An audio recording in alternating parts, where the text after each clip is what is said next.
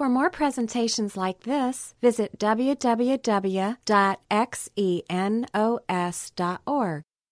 I think this is probably the most encouraging topic in the whole Bible, the subject of heaven. And, some of us probably wondered about the afterlife. We've wondered, is this life all that there is? Maybe we've looked at ourselves and thought, I feel like I'm meant for something more than this. We've looked at our lives and we've thought, it seems like there has to be more to life than just what I see in front of my face. And the reason for that is the Bible says that God has planted eternity in the human heart. There's a part of you that longs for Him, that longs for the eternal dwelling place that He will prepare for all of His children someday. And that is heaven. And my prayer tonight is that you guys will gain a fraction of the encouragement that I've gotten as I've studied this topic all week. If it's your first time here, I'll bring you up to speed. We've been studying this letter that was written almost 2,000 years ago by a guy named Paul to a group of Christians in the ancient Greek city of Corinth. And we're almost done studying it. We're all the way down to the 15th chapter of this letter. And in this chapter, we're halfway through this argument that he's been making. We started studying this last time we were in 1 Corinthians. And he's been talking about this issue of the resurrection. Apparently there were false teachers in this city that were causing trouble in this church. They were teaching that Jesus Christ never really raised from the dead, and that the people here in this world are not going to be raised from the dead either. And what Paul has been arguing this whole chapter so far is he's been arguing, no, the death of Christ, that Jesus died for our sins and He rose from the dead and conquered death, that has been at the heart of the Christian message since the very beginning. It was the first thing I told you about when we got here. He talked about evidence for the resurrection of Christ from the Old Testament scriptures predicted long beforehand. He talked about all the evidence from the different eyewitnesses that met Jesus after He raised from the dead. And then he talked about just the essential nature of the resurrection, that this is, if we lose the resurrection, we lose everything. And we're fools for being Christians. And he says, we might as well eat, drink, and be merry, for tomorrow we die. And so tonight, what he's going to interact with is another question that was raised by the opponents in a mocking way, but he's going to interact with it in a informative way. And that is, in verse 34, it says, well, then, how are the dead raised? What kind of bodies will they have?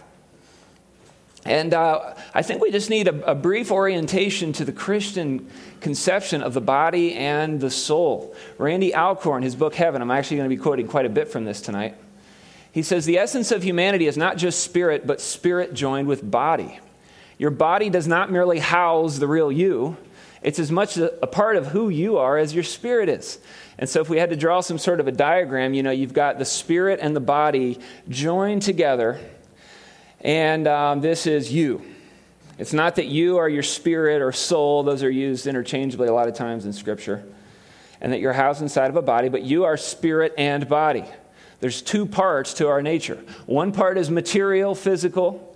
The other part is immaterial, not physical. And he says, if this idea seems wrong to us, it's because we've been deeply influenced by what he calls Christoplatonism. It's a term he uses throughout this book. And he says, the ancient Greek philosopher Plato, he taught a dualism that really influenced a lot of Greek philosophy and thinking after that. And has also influenced Christianity way too much. Plato taught that there was this sharp divide between the physical and the spiritual. And they taught that physical bad, spiritual good. And unfortunately, Christianity has just gulped this in. And so what we've come up with is an afterlife that's purely spiritual and not physical at all. Whereas everything the Bible tells us about the afterlife is that it is a real place, a physical place. We have bodies there. And we live on a renewed earth that God will remake.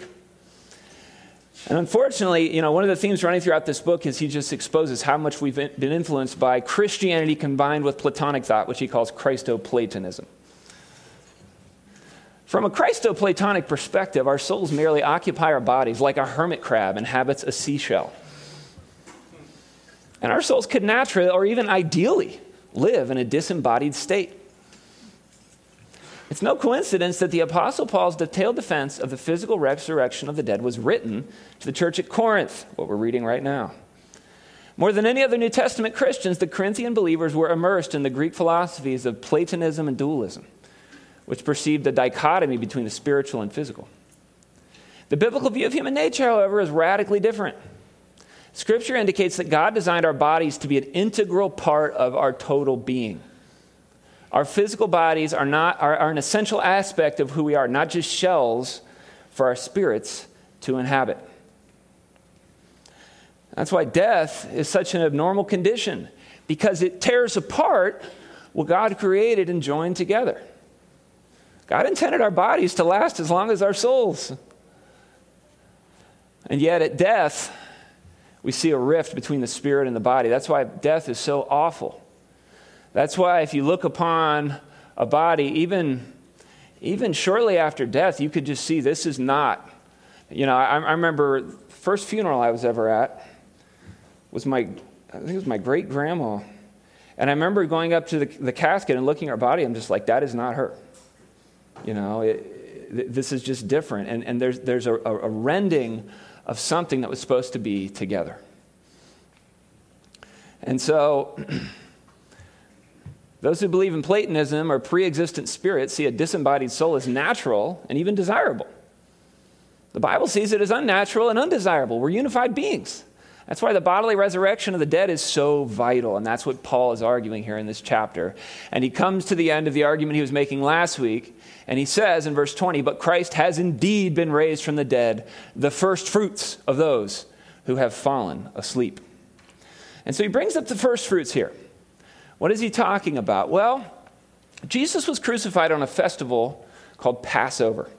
And it was no coincidence that he died on that day. That was a very important annual event in the Jewish religious calendar. And I don't have time to go into all of the symbolism and significance of Jesus' death on the Passover. I can point you in a direction of a teaching where we spent the whole night talking about this. But what Paul is bringing up is the festival that comes immediately after the Passover. Passover was not really just a one-day event, but it was viewed as an 8-day event because you had the Passover, followed by the week-long Festival of Unleavened Bread. So it was really an 8-day event that people would travel to Jerusalem for. One of the 3 times a year they were supposed to travel to Jerusalem. And in this Festival of Unleavened Bread, one of the things they would do is the first Sunday after the Passover, he says, I want you to go out. This was at the very beginning of the grain harvest. He says, I want you to cut the very first, the first fruits of your harvest. And I want you to carry that with you to Jerusalem and bring that to the priest, a bundle of grain from the first cutting of your grain harvest. It says in Leviticus 23. And what that was doing is you're going to the priest and you're offering up a thank offering to God. And what you're saying is, God, so many months ago, we took these seeds and we buried them one by one in the ground.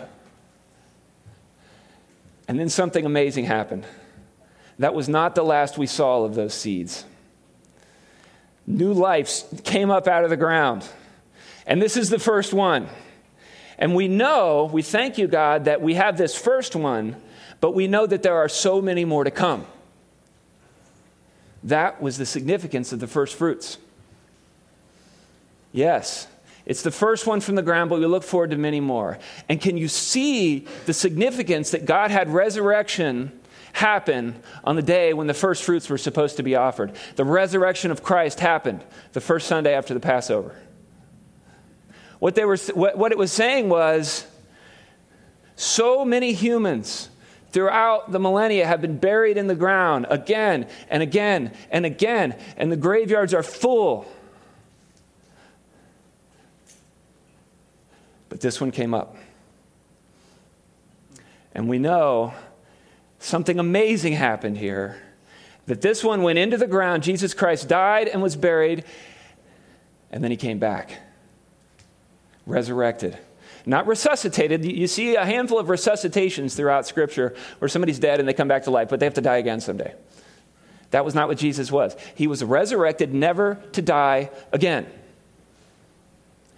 And this, God said, is a sign that there's a lot more coming.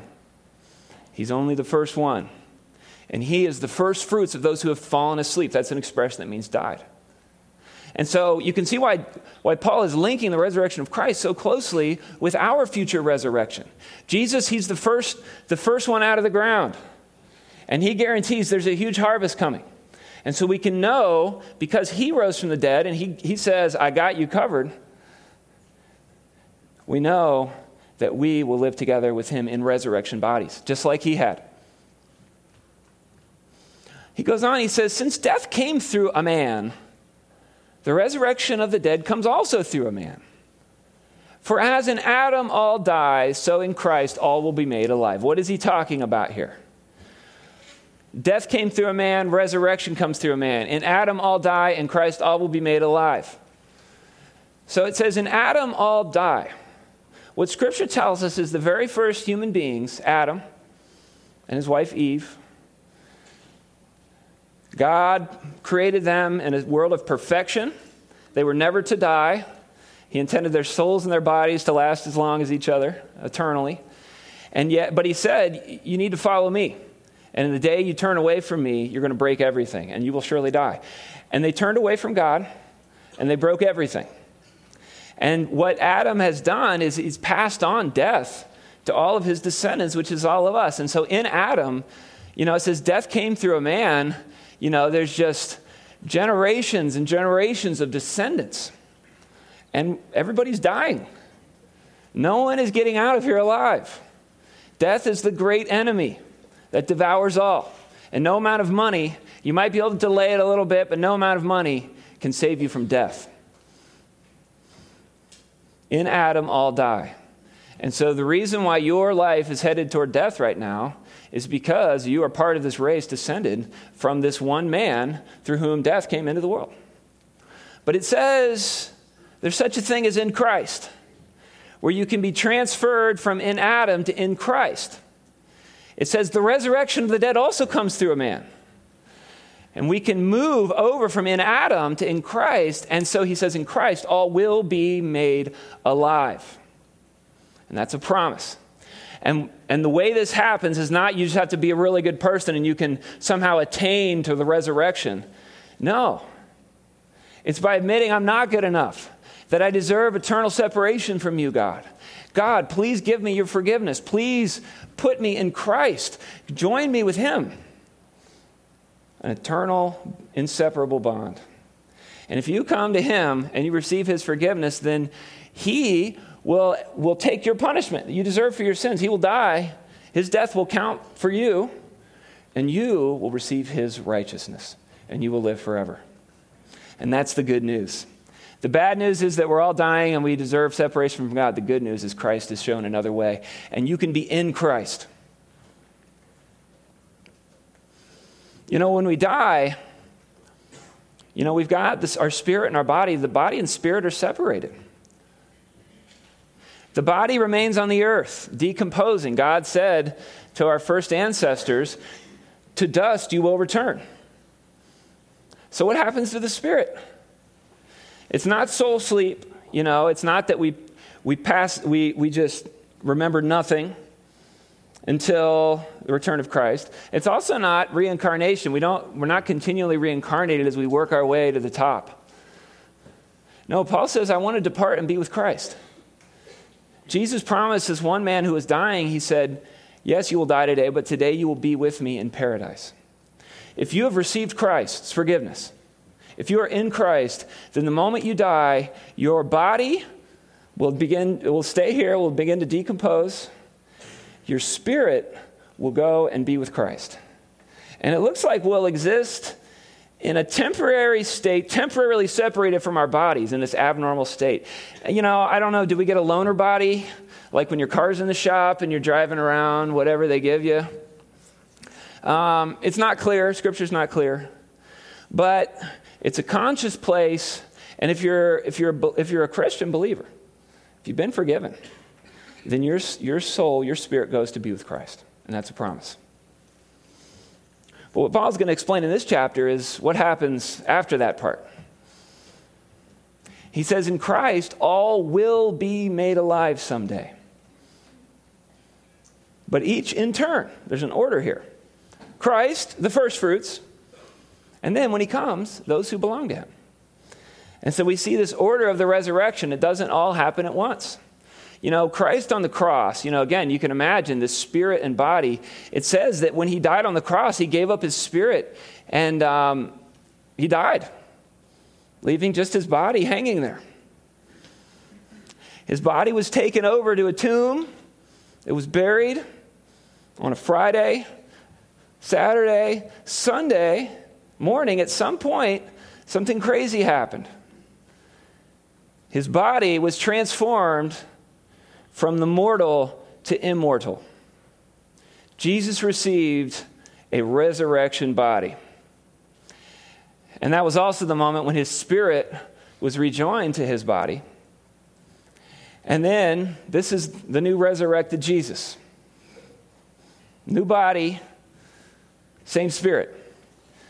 It's almost like when you're, it's like you've got your old laptop, and then you get a new one, and you reinstall your old programs on there, and all of a sudden, it's just going a lot faster. No analogy is perfect, but maybe, you're like, whoa, this is a lot better. I think that's a little bit of what it's going to be like when we get the new hardware. Well, this resurrected Jesus, he appeared to people in various places, talked with people for a period of 40 days.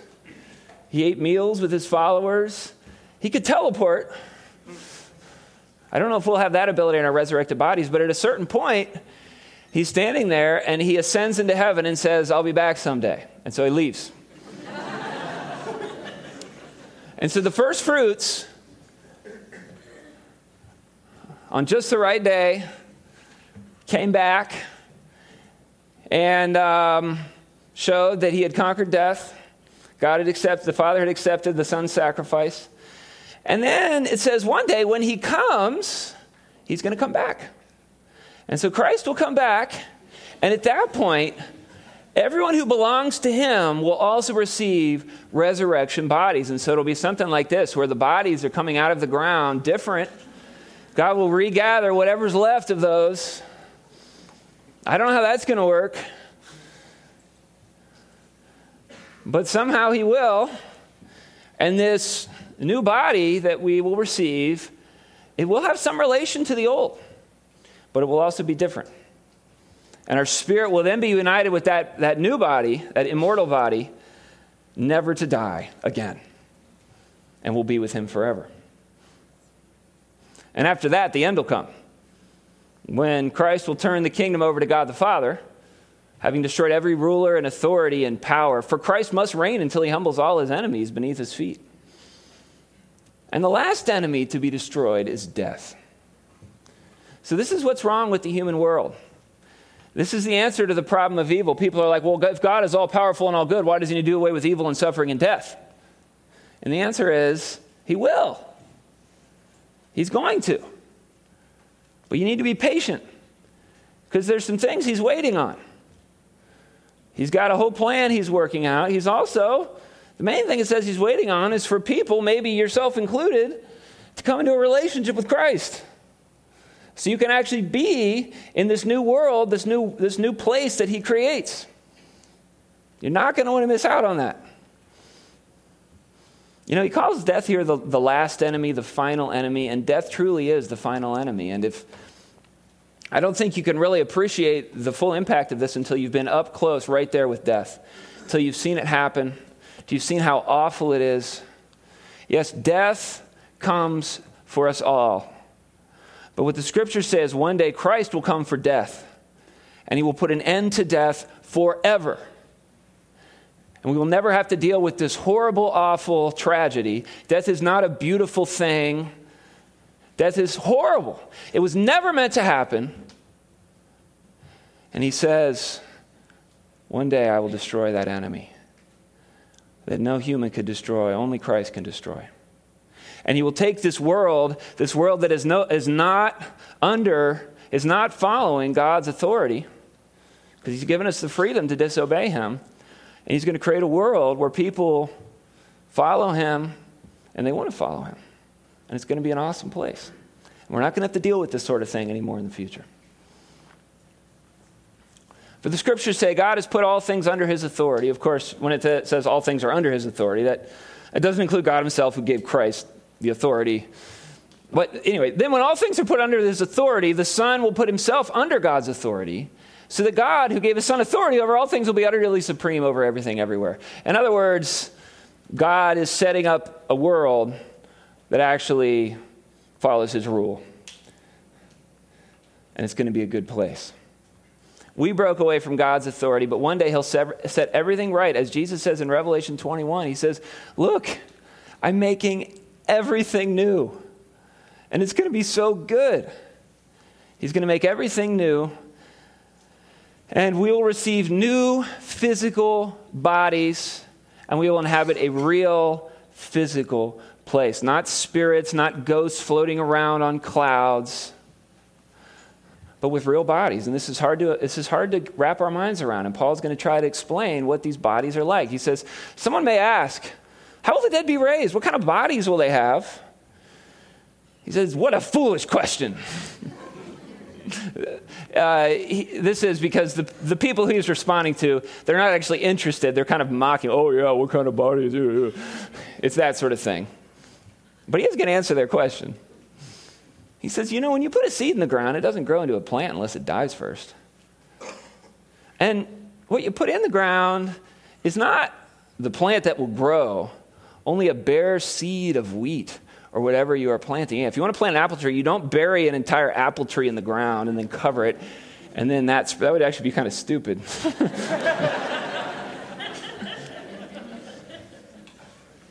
No, there's just a seed that's buried there.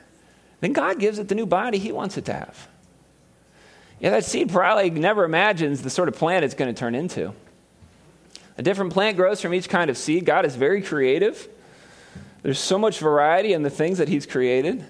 And this new plant, it looks a lot different from the old seed, and yet it came from that very seed. Are the seed that you planted, is that completely different from the plant that grew from it? No. I mean, truly, the plant came from that seed. There's some sort of one-to-one correspondence between those two. But it's definitely not the same thing. And so what we see is the principle of continuity between the bodies that we have now, minds we have now, and the bodies we will one day have. A lot of people are confused on this point. They wonder, in heaven, will I still be myself? Randy Alcorn has this to say. He says, you will be you in heaven. Who else would you be? If Bob, a man on earth, is no longer Bob when he gets to heaven, then in fact, Bob did not go to heaven. If when I arrive in heaven, I'm not the same person with the same identity, history, and memory, then I didn't go to heaven. The resurrected Jesus did not become someone else. He remained who he was before his resurrection. It is I, myself, he tells his disciples. They can't believe it. He has a physical body. He's like, look, I'm flesh and bone. It's me. It's the same me. But different, obviously, but the same. Honestly, we can learn a lot about the resurrection bodies by looking at Jesus Christ's resurrection body, since he's the first fruits. Philippians talks about the book of life. Paul talks about my fellow workers whose names are written in the book of life. Every Christian's name is inscribed in the book of life. I think the way to take that is it's your real name. My name is written in the book of life. And so the real you, with your name, if you're a Christian, will go to heaven. But what's pretty cool is this. Jesus tells us this. He drops this on us in Revelation 2. He says, I'm going to give to each person a new name that no one understands except the one who receives it. And so there will be another name that Christ will give you that not only couldn't you tell anyone else, they wouldn't even understand it if you did. And what that speaks to is the incredible intimacy, to be known like you've never been known before. That may be one of the greatest aspects of heaven. He'll say, this is your new name, and you're going to be like, oh, yes, brilliant. What about relationships? This implies continuity in relationships. Yeah. The fact that Jesus picked up his relationships where they left off is a foretaste of our own lives after we're resurrected. We'll experience continuity between our current lives and our resurrected lives with the same memories and relational histories. This is not memory wipe.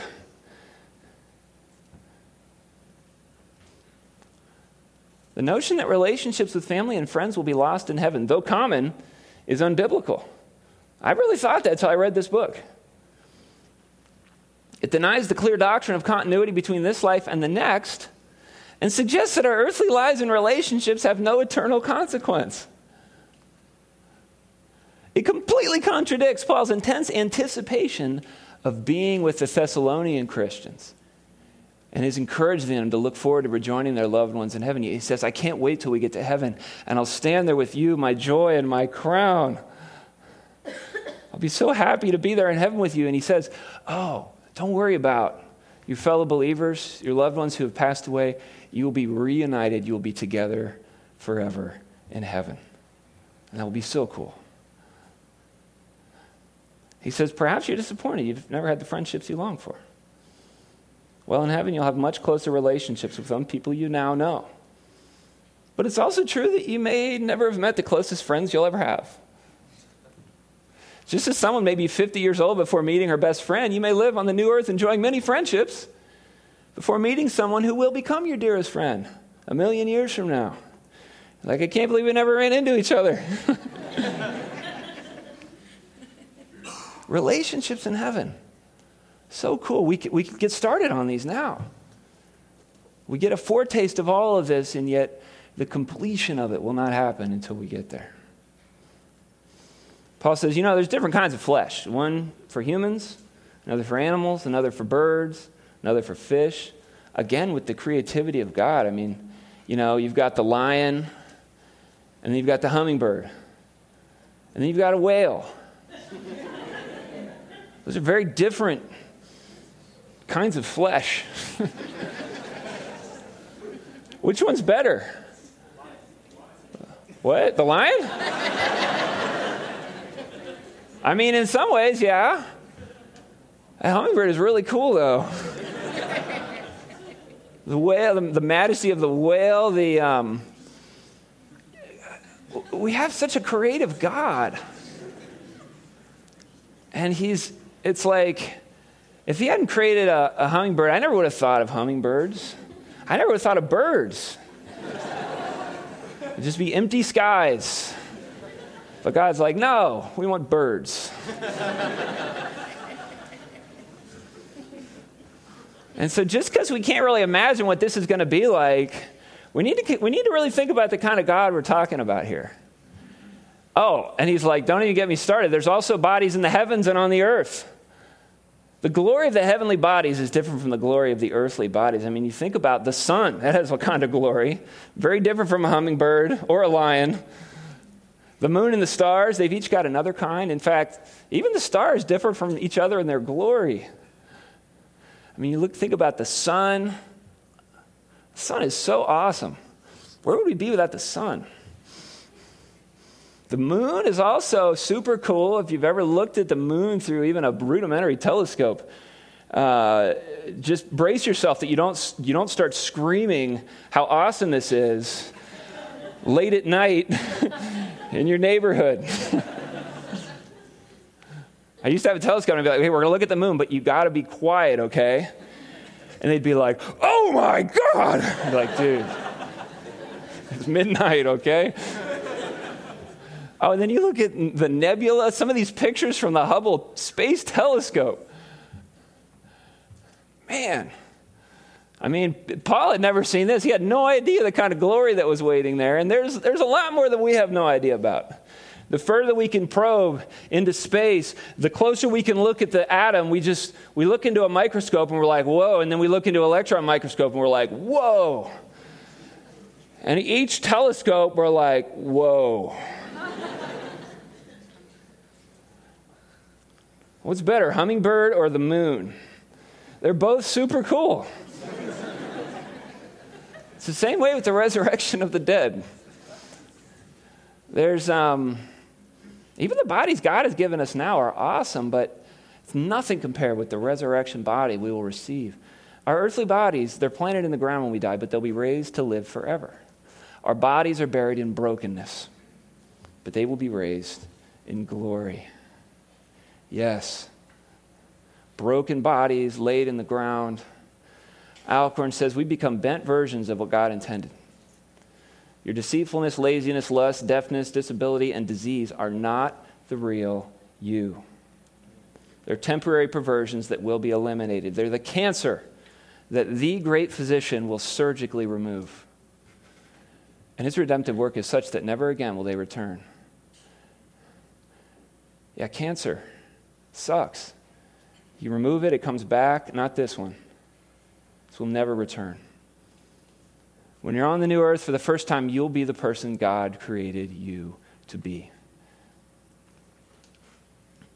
He talks about our desires. We will have desires in heaven, but everything we want will be good.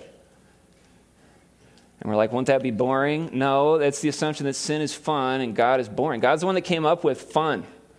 And he says our desires will please God. All will be right with the world. Nothing forbidden. When a father cooks steaks on the barbecue grill, he wants his family to listen to them sizzle and eagerly desire to eat them. God created our desires, every object we desire. He loves it when our mouths water for what he's prepared for us. When we enjoy it, we'll be enjoying him. One of the great things about heaven is we'll no longer have to battle our desires. They'll always be pure, attending to their proper objects. We'll enjoy food without gluttony and eating disorders. We'll express admiration and affection without lust, fornication, or betrayal. Those simply won't exist. In fact, Christianity is unique in its perspective of our desires, teaching that they will be sanctified and fulfilled on the new earth. The Buddhist concept of deliverance teaches one day people's desires will be eliminated. That's radically different. Yeah, it is. Christianity teaches that Jesus takes our sins away while redeeming our desires. Desire is an essential part of humanity, a part that God built into people before sin cast its dark shadow on earth. I'm looking forward to having my desires redeemed. Won't it be wonderful to be free from uncertainty about our desires? Have you thought about that? We often wonder, is it good or bad of me for want this thing, or that award, or his approval, or her appreciation? Sometimes I don't know which desires are right and which aren't. I long to be released from the uncertainty and the doubt. I want to be capable of always wanting what's good and right. What we should do will at last be identical with what we want to do. There'll be no difference between duty and joy in heaven. Boy, that's going to be a good day. Paul says, they're buried in weakness, but raised in strength. So weak as they're laid into the ground. So weak even here in this world. Some of us, I know this is a young crowd here, but I bet some of us have already sustained injuries that will be with us for the rest of our lives, limitations that will be with us for the rest of our lives. Some of us were born with these limitations, born with disabilities, some pretty severe. Joni Eareckson Tada talks about this. She's a Christian author. She's also a quadriplegic. She was a champion swimmer that dove into water too deep in her early 20s and spent the next 40 plus years in a wheelchair. And she talks about this concept of heaven. She says, I can still hardly believe it. I, with shriveled, bent fingers, atrophied muscles, gnarled knees, no feeling from the shoulders down, will one day have a new body. Light, bright, and clothed in righteousness, powerful and dazzling. Can you imagine the hope this gives someone spinal cord injured like me? Someone who's cerebral palsied, brain injured, multiple sclerosis. The list could go on and on. No other religion, no other philosophy promises new bodies, hearts, and minds. Only in the gospel of Christ do hurting people find such incredible hope. Yes, these debilitating illnesses and diseases, this is just a list of things, the worst things that could happen to you, things that rob you of life, things that are the beginning of a remaining life of hopelessness, but not with Christ. He says, pretty soon, you're going to have a new body, and you're not going to believe what it's going to be like. He says, buried as natural human bodies, but raised as spiritual bodies. just as there are natural bodies, there are also spiritual bodies. Yeah, he doesn't say they're raised as spirits, but raised as spiritual bodies. So they're still physical like bodies, but they're spiritual bodies. What's that like? Well, judging from Christ's resurrection body, a spiritual body appears to, most of the time, to look and act like a regular physical body, with the exception it may have, and in Christ's case it does have, some powers of a metaphysical nature, that is, beyond normal physical abilities. He says, when it comes to doing what God wants and what we want, sometimes our bodies fail us. The disciples intended to pray in Gethsemane, but fell asleep. And what did Jesus say? The spirit is willing, but the body is weak. We won't have that problem anymore. What the spirit wills, the body will do. Our resurrection bodies will never fail us. They'll work in perfect concert with our resurrected minds. We should anticipate an unprecedented harmony of mind and body, unlike anything we've ever experienced in this life. Sometimes, if you play sports, sometimes you've felt it like occasionally where you're just like, I feel like I'm making every shot. I can do anything I want out here, and then it quickly ends. This will be complete control over the body. It will do what you want it to do. The scriptures tell us the first man, Adam, became a living person, which was super cool. But the last Adam, that is Christ, a life-giving spirit. Yes, Adam was the first point where spirit and body were united into one. God breathed the breath of lives into him. But the last Adam, that is Christ, he's so much better than that, because Christ is a life-giving spirit. He gives life. He gives resurrection life to all who come to him and receive it from him. Yeah, what comes first is the natural body. The spiritual body comes later. Adam, the first man, was made from the dust of the earth, while Christ, the second man, came from heaven. It's not saying that Jesus was some alien. No, it's talking about origins. Adam began to exist at the moment where God created him. Christ had already existed in the very form of God.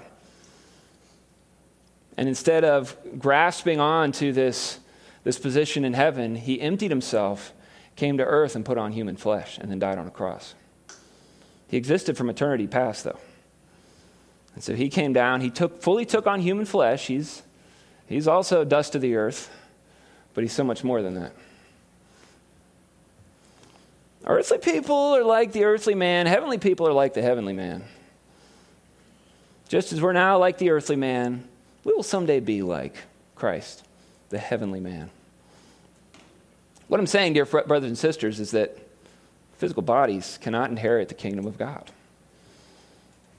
But he says these dying bodies cannot inherit what will last forever. But let me reveal to you a wonderful secret. We will not all die, but we will all be transformed. Yes, there's one generation in the history of humanity, the future still, that will not experience death. There's a point where Christ will come back, and the human race will still be alive on earth. There will be Christians living on earth at that time. And so the resurrection works if you're already dead when Christ comes back, but what if you haven't died yet? Is it like that scene in Monty Python where he kills you so he can resurrect you? No, he's not going to go and kill every Christian so he can resurrect them. What he's going to do is he's just going to skip the death part and transform those believers alive when he returns. That'll happen in a moment. It's not going to be this very slow, day-long metamorphosis.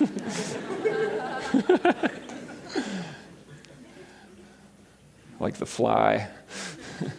It'll happen in a moment, in the blink of an eye, when the last trumpet is blown.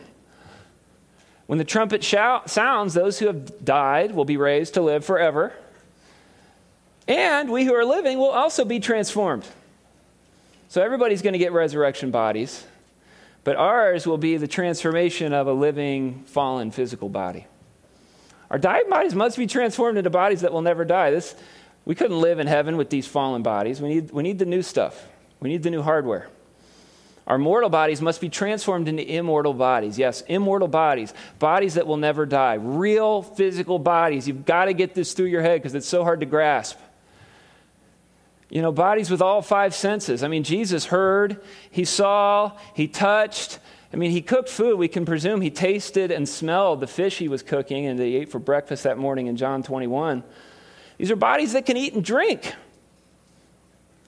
I don't know if we'll need to eat and drink, but we sure can because we see Jesus doing that. Minds that are eager to learn. Yes, there will be learning in heaven. We're not just going to, suddenly know everything. Remember the principle of continuity? And learning is going to be so much better then. We're not going to be limited by, now people can learn as much as they can, but it's really reading the books of geniuses who've died. At a certain point, you got to write up your life's work, and you die, and hopefully somebody else will carry the torch. We're not going to have to worry about that anymore. We'll live forever. Things we learned 1,000,000 years ago, we'll still remember, and we can build on that. Think about the resources available to us in heaven. Imagine talking physics with Isaac Newton, theology with Martin Luther. Imagine, studying music under the great musicians, Handel. How cool will that be? And then to be able to interview people who were there. I mean, one thing we'll learn God, I don't know if God can take us back to see what happened or if he'll be able to replay moments of our lives. I don't know why we wouldn't be able to do that. Right now we have to take it on faith that God causes all things to work for good. Then we'll learn exactly how he did that. And at each point we will praise God for his wisdom, his brilliance. There's going to be a lot of learning in heaven. God is infinite. We're never going to learn everything because he's infinite. And that's going to be one of the super cool things in heaven. Will there be books? Yeah, there are books. He talks about the books of works, the great history God's writing on every one of your lives. There's a book of life. It says in the Psalms, you've captured all my tears in your bottle. You've written them down in your book. God's seen every one. Will there be music and dance? Yeah, way better than here on earth. Some of us might enjoy dancing for the first time ever.